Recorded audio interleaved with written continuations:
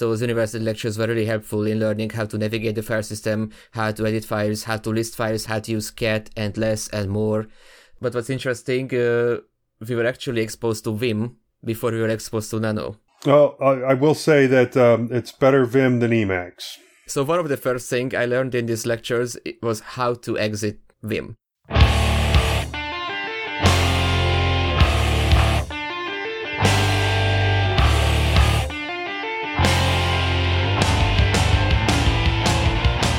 Welcome to Mintcast, a podcast by the Linux Mint community for all users of Linux. Feeling old? I'm Joe. Still compiling my greetings line, I'm Norbert. Just short of ambulatory, I'm Josh. I'm Clayton, just an end user of Linux. This is episode 376.5, recorded on Sunday the 12th of December. Live stream information is at mintcast.org/livestream. If you see something that you'd like to hear about, tell us. Send us email at mintcast@mintcast.org, join us live on YouTube, post at the Mintcast subreddit, chat with us on Telegram, Discord, Facebook, or post directly, mintcast.org. In our innards section, we talk about our favorite command line tools. And finally, the feedback and a couple of suggestions.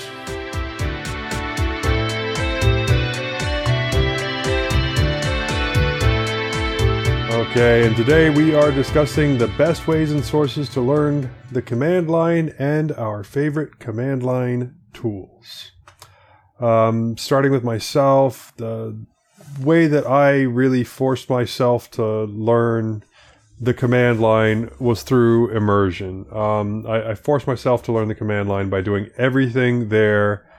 When I finally decided that I was going to do computers professionally, I just switched full-time Linux and did everything I could from the command line or from the terminal, and including launching applications, all my installs and updates, compression and decompression, git pulls, wgets.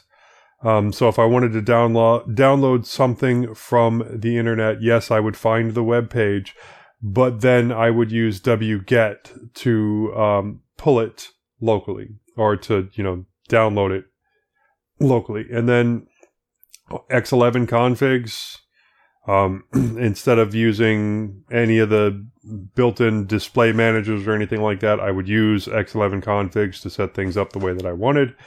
I was doing my own FSTab setups instead of using the drivers tool. Now, granted, when I first started doing this, the drivers tool didn't exactly work all that well for setting up what happened when a drive connected at boot. So FSTab was pretty important. And then also crontab configurations were another way that I learned. I really do like crontab for automation. So once you really got those things going down, or understood, you can start writing scripts to make your life easier and still use the command line. You could also write launchers as well. Scripts really aren't anything more than a series of bash commands saved in a file. Now, granted, when I started, a lot more command line was required. But if you get stuck, Google is your friend, and so is ArchWiki. If you really want to learn, ArchWiki is a great, great tool. And don't be afraid to brick your system when you're starting out. Save the important stuff externally and make copies of difficult to set up configurations so you're not trying to redo the impossible over and over again. Now, my favorite command line tools, or things that, actually get you to use the command line. Docker. It's great for standalone applications, and you'd be surprised how many times I would have to connect to the terminal inside of a Docker image to find a file location, or to adjust a configuration, or to move something to where I could pull it out so that I could study it at my leisure. So, yeah, and you do start Docker images from the command line as well, and you also have to know which arguments to pass and things like that. So it is good for learning the command line. YouTube DL. Now, it is good for making extremely complex commands. Hang that you can make yourself, and it will teach you a lot. And while you should go find other people's commands and copy and paste them and change them as needed, you will need to go through them to find what needs to be changed to fit your particular circumstances. Another one for basically learning about configuration files and automation is Transmission CLI. A lot of people use Transmission GUI. I recommend Transmission CLI if you really, really want to get down and learn the automation portion of it and really get into the configuration file and do everything yourself. Now, along with YouTube DL, because it uses a lot of the tools from it, I would say FFmpeg.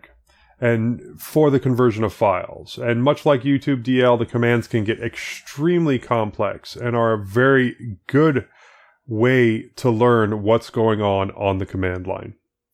And yeah, it is a super powerful tool, and you will be surprised at all the other tools that use FFmpeg in the background, including things like YouTube DL, Handbrake, anything that you can think of that basically touches video or audio. Also, I want to suggest something a fellow podcaster showed me a couple of years ago called Bandit, which is a game to teach you Linux command line. And I have posted the link here. It's overthewire.org/wargames/bandit. I have played it. I haven't gone all the way through. There's so much to do there. But it is certainly fun, and you probably will need quite a bit of Google Foo to figure out some of the things that you've not seen before, especially if you're brand new. There are sites out there that will walk you through or provide you hints, or if you really get stuck, give you the answer. But definitely a good way to learn and try it out. I highly recommend the game called Bandit from overthewire.org. Try it out. Great way to learn Linux. The only way to get to the next level is to solve the problem. A listener also sent an email, but they asked us not to specifically read their email, so I'm just providing the links that they provided of useful playlist on YouTube. Called Linux Command Line. What is Linux Command Line? And I have looked. I haven't gone through everything, but it does seem like it would be helpful. And then there's also another link to a website from the Frugal Computer Guy at the frugalcomputerguy.com. And it's Linux Command Line Overview. That link will also be in the show notes. And unless you guys have anything you want to add on my section, let's move on to Josh. All right, well, as much as I hate to admit it, I've probably forgotten more about the command line than I currently know. I definitely played with it a lot more when I was first getting started in Linux. But with GUI tools increasing in both in number and functionality, I find that I use it less now than ever before. That said, I still do use it for some basic functions, particularly on my Debian install, not quite as much on Mint. I think that every Linux user should at the very least know how to utilize their package manager in the terminal. So for those of us on Debian-based distros, that would be apt or apt. So examples would be updating and upgrading system packages, installing, removing software, and using auto remove to keep the system clean, but use that one with care because it can occasionally remove files vital to the system. So always check what it's going to uninstall before executing it. I have personal experience with that one. I definitely want to jump in right there and mention that he's absolutely right on that. Do not use your auto remove the first time you install a new kernel, because then that will prevent you from using the old kernel if the new kernel is broken. Yes. So yeah, absolutely use with caution on that one. Also, learn how to use CD to navigate your file system from within the terminal, and use in conjunction with the ls command to list files from each directory. That can be very helpful and quicker than GUI in some cases. And another one I deem important is knowing how to use a terminal-based text editor. In my case, that would be Nano. in order to make quick edits to files. And again, it's generally faster than using the GUI, especially when root privileges are needed. Graphical terminal applications such as HTOP can also be very useful while bridging the gap between standard commands and full-on GUI tools. Touch is a great command to create new files or update timestamps on existing ones. And man pages are your friends in the CLI. Learn how to use it. It will give you information about the command itself and how to extend its functionality utilizing arguments. Remember that the terminal is a powerful tool, and it must be used with extreme care. For as much good as it can do, it can also wreak havoc if used without discretion. As tempting as it can be when attempting to solve an issue, never run random commands that you run across online. They may be out of date, may be intended for a different distro, or, on occasion, intentionally malicious. So always make sure you know what the command is going to do before you execute it, and that it's coming from a trusted source. And I wanted to say that a resource that helped me understand the terminal when I was new to Linux is an 8-part bash series by Joe Collins on YouTube. And it really assumes that you are absolutely brand new to the terminal, because I remember when I first installed Ubuntu as my first distro, I remembered pulling up the terminal for the first time and thinking, this is what everyone was on about. Here's this big, powerful box that can do it all. But I had no idea what to do. I just had a flashing cursor and I was like, okay. So this series helped me a whole bunch, and I put a link to that in our Check This Out section so that if you'd like to look at that, you can. So if nobody has anything to add to that, I will pass it on to Norbert. What's interesting is I never actively decided to go in and properly learn the terminal, but the initial reason why I switched to Linux was that it was required for my university studies. And in multiple cases, in different lectures and practical classes, they actually went and explained the command line to us, and even gave us little cheat sheets and resources on how to use the basic commands. Now, I do find it interesting that the two of you have mentioned that you didn't really need to learn the command line, or that you were able to do everything on the computer without learning the command line first. Well, I'm not saying that, because even years ago when I first used Linux for a couple of months, Linux Lite, I did use apt to install things. So at least I was familiar with how apt worked before I had to switch because of university, but those university lectures were really helpful in learning how to navigate the file system, how to edit files, how to list files, how to use cat and less and more. But what's interesting, we were actually exposed to Vim before we were exposed to Nano. Well, I will say that it's better Vim than Emacs. So one of the first things I learned in these lectures was how to exit Vim.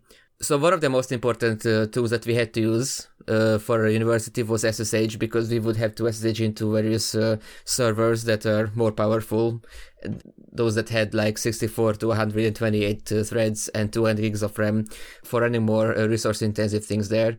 And this was around the time when I already moved to Manjaro, and I did start using the command line for updating the system. I never really used a GUI software store on Linux. Alright, no, I did use Manjaro Spamac a couple of times, but then I realized that I went there less and less, and then started using Pacman more and more. And I want to give a shout out to Paru, which is an AUR helper. It's a fork of Yay, but it's written in Rust. So after I started using the AUR, I moved from Pacman to using only Paru, which is only a wrapper for Pacman, but it can search the AUR, and when I type a search command, it lists matches from the Arch repos as well as from the AUR. And while I think XBPS, Void Linux's package manager, is way faster, I don't really like how information is laid out in XBPS. So I think because of that, Pacman and Paru might be my favorite package manager. And then I started using Nano and Git and stuff like that people commonly use. So while I still use a lot of GUI applications, for example, I use a GTK version of Transmission because I like how GTK apps look generally. I still frequently go to the command line for stuff that is more efficiently done there.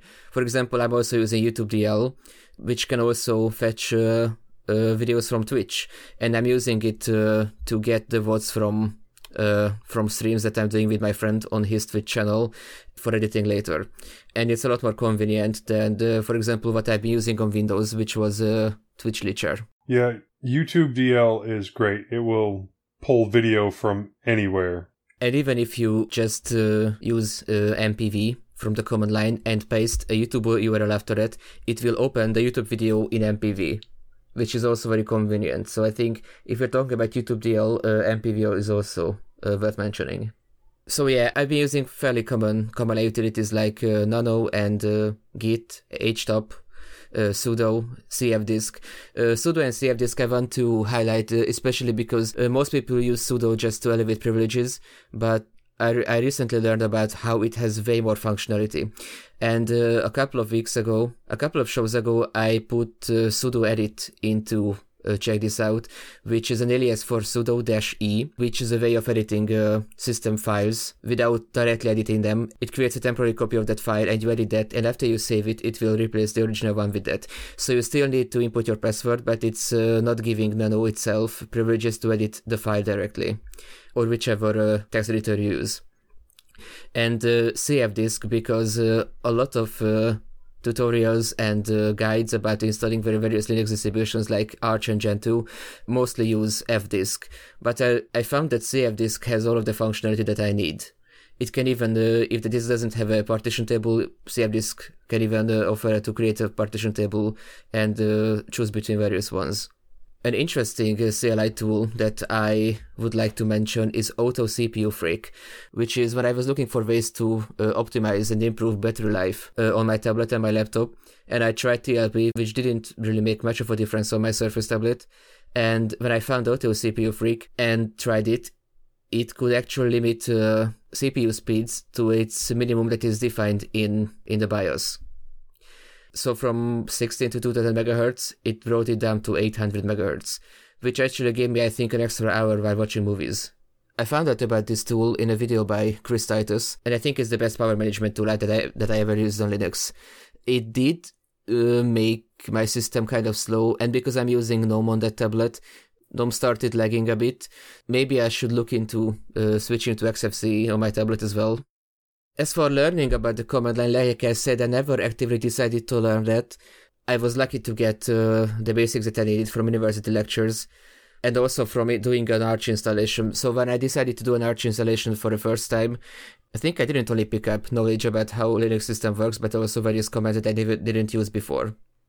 I think one of the most powerful commands that I use might be just ln for creating symlinks, because I have almost every directory in my home folder linked to an external drive, because I wanted to keep my configs on the root partition in my home directory when multi-booting different distros, while still being able to use the directories in my home directory for storing files and not having to store them on the root partition.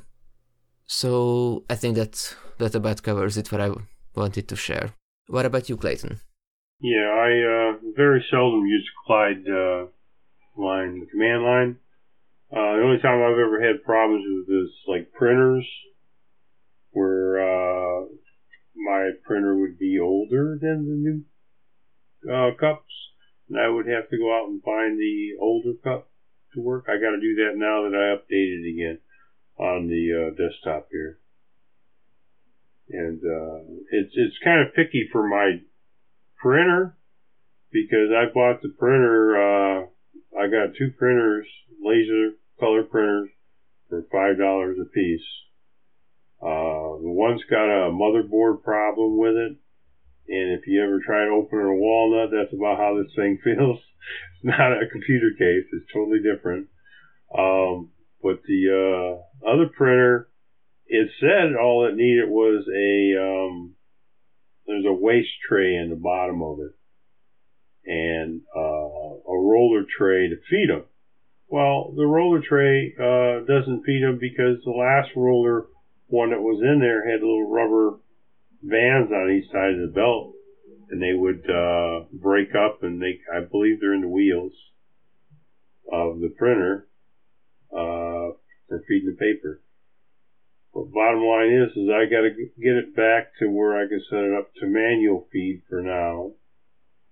Like I said, I plan on probably updating this to a dual sided one because it prints real well.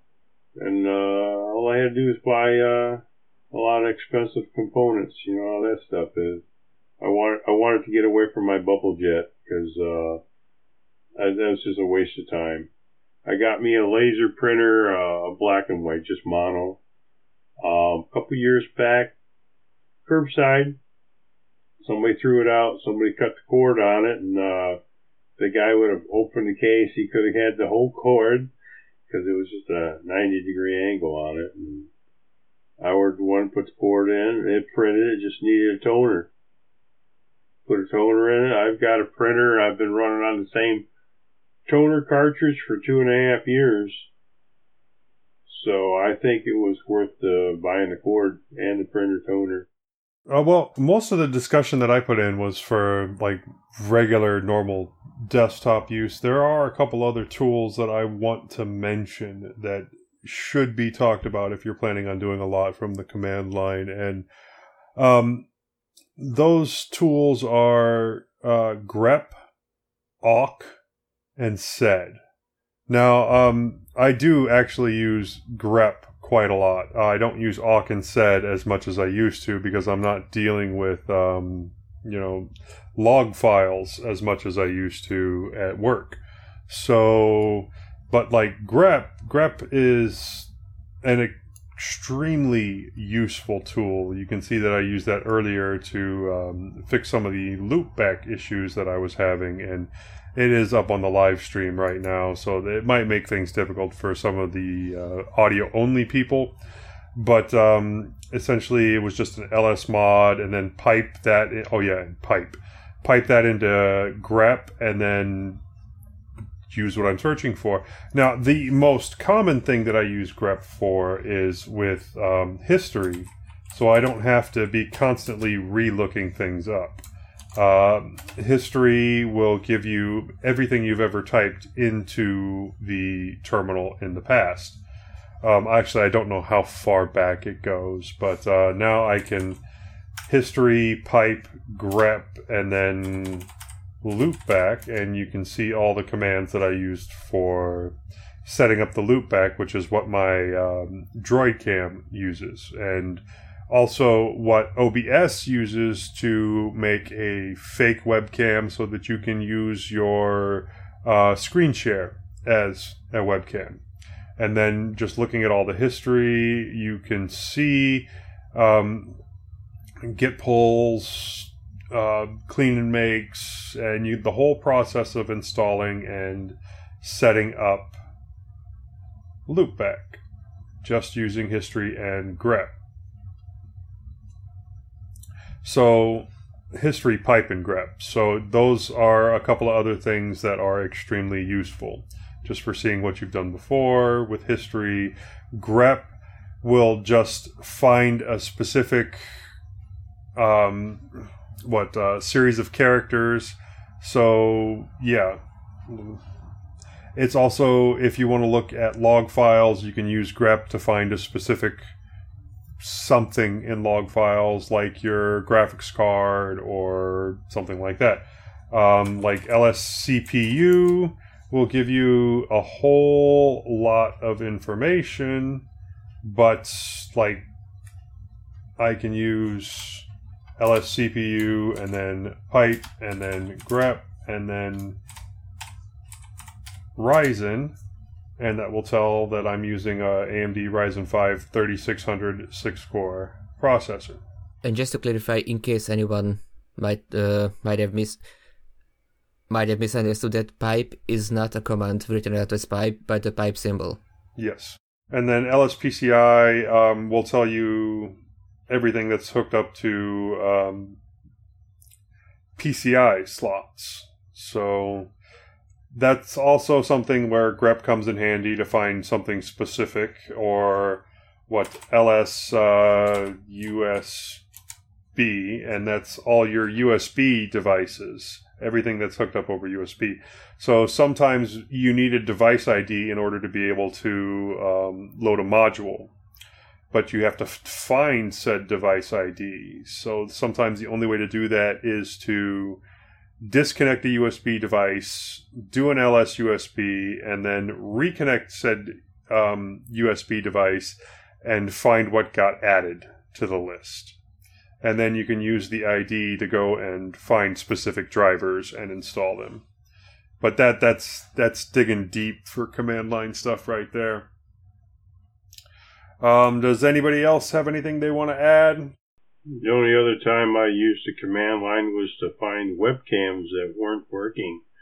I don't know what happened to Cheese, but I think their maintainer might be sleeping or not there. Yeah, it is good for finding webcams, especially on like tablets where it does require, in some instances, specific modules to be added in order for those webcams to work, or for older webcams that aren't necessarily supported anymore, or touchpads, or even touch screens in some instances. And then you're looking for HID devices. So, yeah, command line is helpful for that. And if that's all, then we're ready to move on to vibrations from the ether.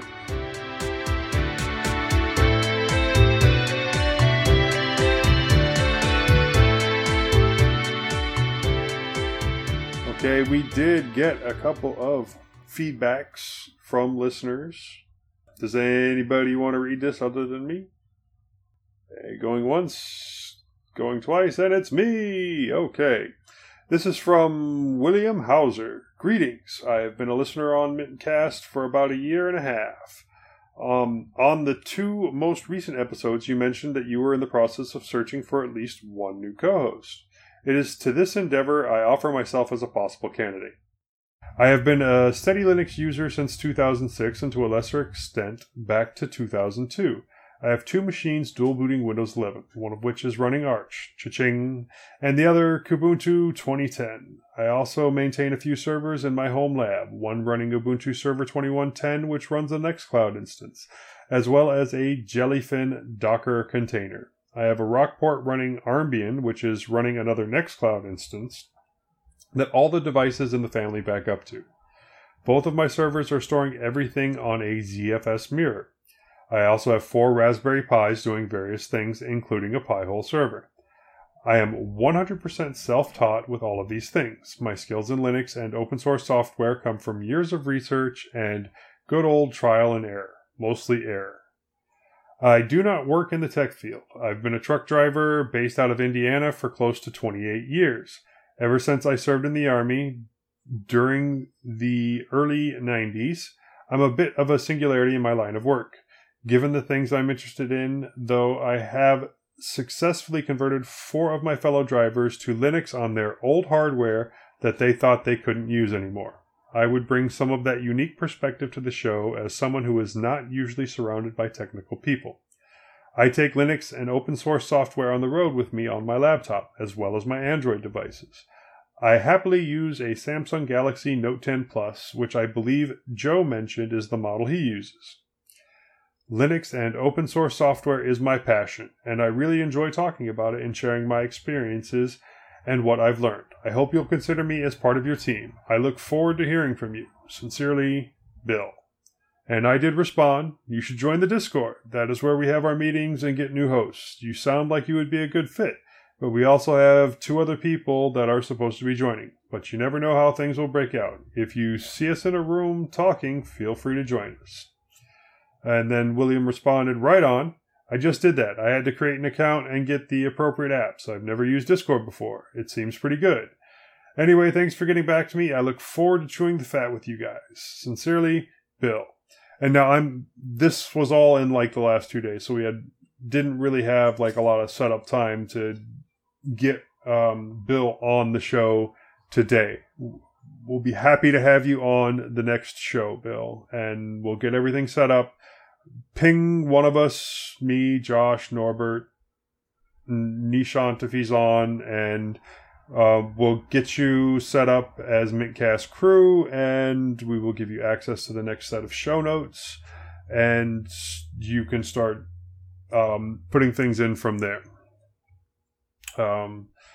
And then we also got an email from Highlander.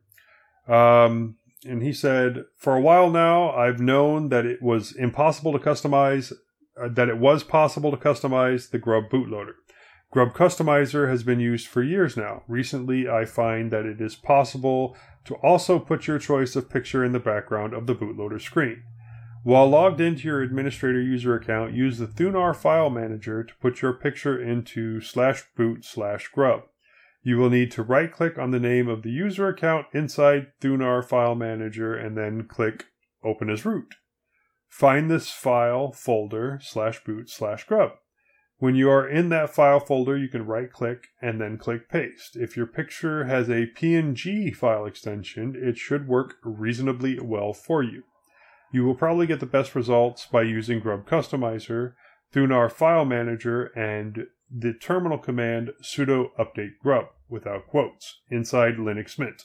Have fun. Right on. And going back to Bill's email real quick, I've also been a commercial driver for a little over 20 years, and I know what he's talking about, being a bit of an anomaly in the field that you work in when you dabble into the more technical areas. But yeah, it'd be awesome to have him on, have a fellow truck driver on here. Yeah, it's about the same way. I used to put computers together too, and I still do. I pick them up at the thrift store and put Linux on them. I try to upgrade all the hardware I possibly can. Sometimes you can't. You just can't change the hardware, all right? I try to pick up deals on Facebook Marketplace for stuff that's broken, that's decent, and try and get it working again, and then put Linux on it, and then, you know, say, yes, I got it working when everybody else gave up on it. Yeah, isn't that one of the great parts about Linux is you can take some of these really old pieces of hardware. I remember I had a bunch of Dell Dimensions that were single-core Pentium chips, and yeah, you can kind of resurrect them with a nice lightweight Linux distro and make them useful again. Yeah, that's what I do. I keep all my old distros too, because they seem to be getting rid of 32-bit. Yeah, there isn't a whole lot of distros left that still do 32-bit. I think MX is one of the last holdouts. Debian. I think Debian. Does Debian itself? Yeah. I'm not sure. I haven't been keeping track. Yeah. Antics, yeah. Antics. Antics worked pretty good for me on a couple of them. I was handed two old laptops. I mean old. They were old enough that I had to go look for them 32 bits that fly under the radar, you know. They're hard to find. You bet. I got a couple of Toshiba tablets that are 32-bit only. Those were fun to get working with MX. That's the only reason I know that MX still does a 32-bit. All right, now we get to move on to check this out.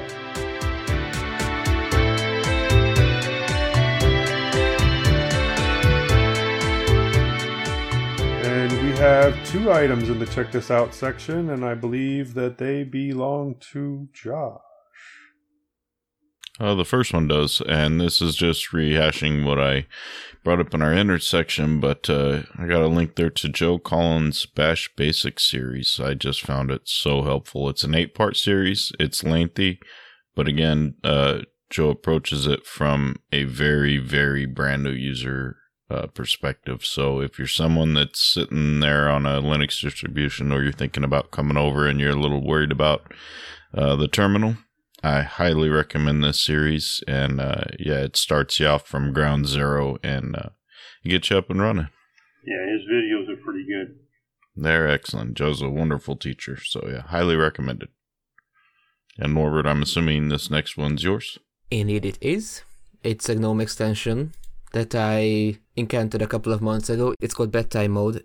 What it does is, at the time that you set it to do, it turns your entire screen to black and white, which is meant to encourage you to stop working and go to bed in time.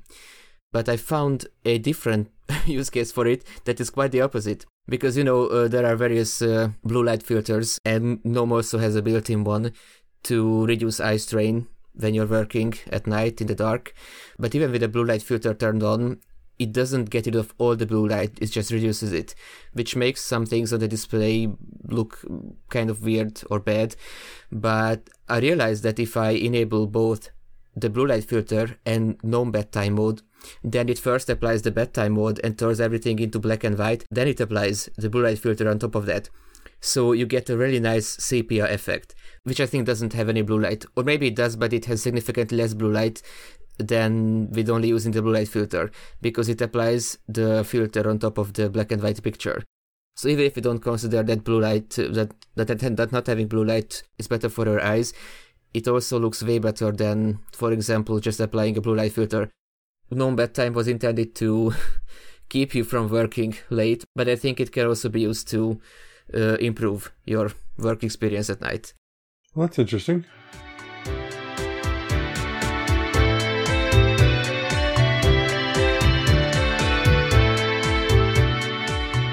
On to announcements. Our next episode will be at 2 p.m. U.S. Central Time on Sunday, the 26th of December.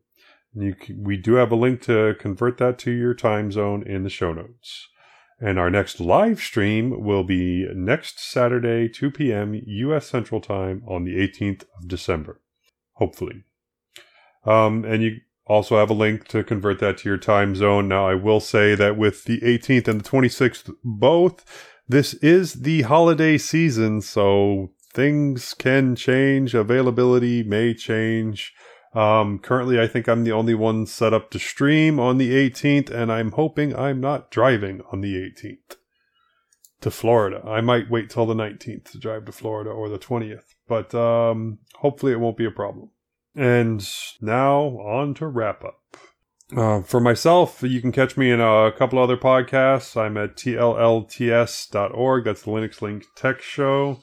Also, I'm on the Linux Lugcast. You can find that at linuxlugcast.com. We should be recording this upcoming Friday again. If you want to join us there, the information should be on the website.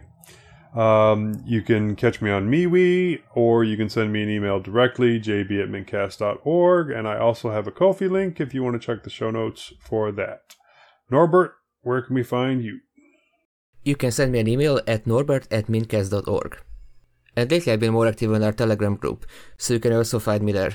Yep, it's a very active Telegram group. I highly recommend it for everybody. Sadly, at 2 a.m. when it's really jumping in there, I have to silence it so I can do that crazy thing where I sleep. Yeah, I muted too. That Londoner just gets up too early. I don't think he sleeps either. All right, and the other Josh, where can we find you? You can send me an email at jt@mintcast.org. Find me at Josh Thacker on Discord and at metal_foss on Twitter. Okay, and Nishant was not able to join us this week. He should hopefully be back on either the next show or in the new year. But if you want, you can send Nishant an email, nishant@mintcast.org. You can catch him on Instagram at Rycon Ghost or Rycon Ghost at GitHub, Ghost.Rycon on Discord, and Maverick00783 on Steam. And Clayton, where can we find you? I have nothing to share there, Joe. I don't want any extra emails. I got everybody having a Black Friday sale going on. You know what I mean? Yep. Okay. Before we leave, we want to make sure to acknowledge some of the people who make Mintcast possible. Josh Lowe for all his work on the website, Hobstar for our logo, InitRD for the animated Discord logo, and Londoner for our time sync. Bytemark Hosting for hosting mintcast.org and our backup Mumble server. Archive.org for hosting our audio files. And the Linux Mint development team for the fine distro we love to talk about. Thanks, Clown.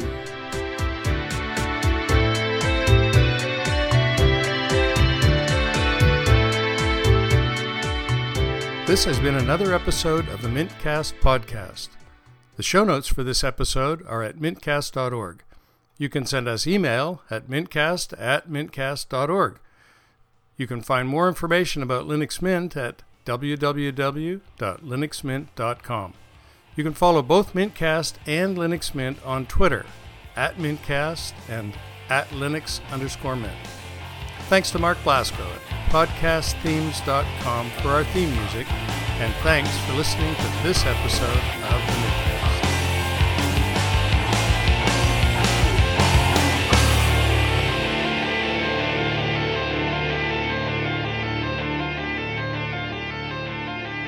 I don't hear no music, Joe.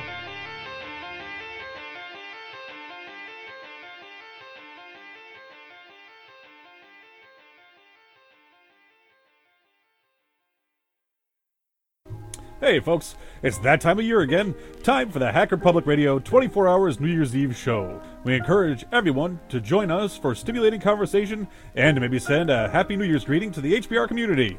We plan on starting at 10 a.m. UTC December 31st, also known as 5 a.m. Eastern Standard Time, and we will keep the recording going until 12 a.m. UTC January 1st, also known as 7 a.m. Eastern Standard Time, unless people are still on and talking. To join us, all you have to do is install Mumble. It is available on all platforms, including iOS and Android. Then, just create a nick and go to hackerpublicradio.org for the server details. Connect, join the Hacker Public Radio room, and you're there. If you can't join us in Mumble, but would like to hear the show live, we will have a stream up, so you can listen. You can go to hackerpublicradio.org for the server details of the stream. So come on and join us. It's always a good time.